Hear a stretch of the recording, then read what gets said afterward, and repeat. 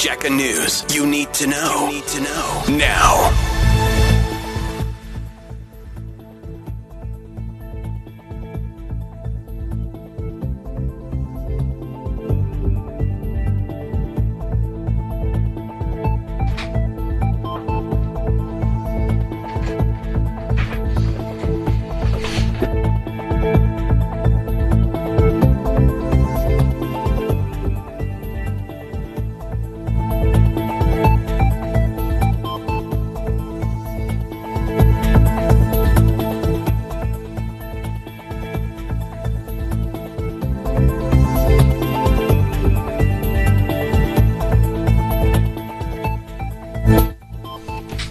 Pretoria 25, Emalahleni 22 en Mahikeng 29.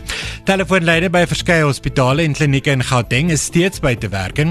Telkom het die telefoonverbindings na 83 klinieke en 32 hospitale afgesny weens agterstallige betalings. Die departement het intussen alternatiewe nommers vir die gesondheidsdienste verskaf. Die departement se Motatale Modiba sê dit is moeilik om te sê wanneer die lyne weer sal werk. The issue here is about the outstanding balance, which I said was in dispute and is sorted out. It has not yet been finalized.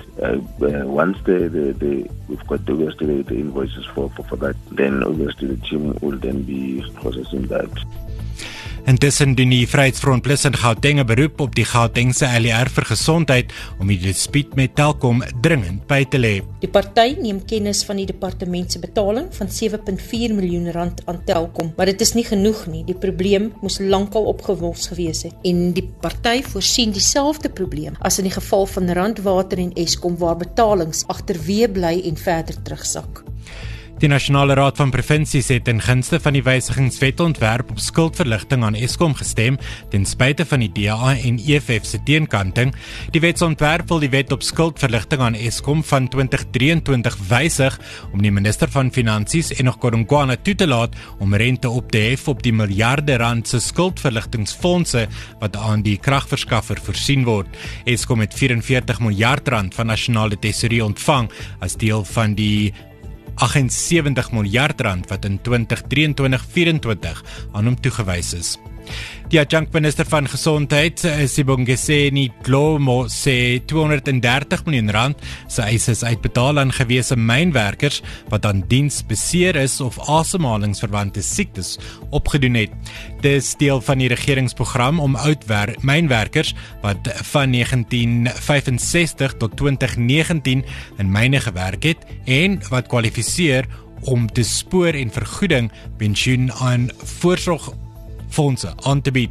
Dlomo sê minstens 20,000 gewese mynwerkers is reeds deur die program bereik. There are former mine workers who must be examined medically and confirm that they actually did suffer silicosis or TB. There are also some of them will be compensated from the Employment and Labour Department because of other injuries including pensions.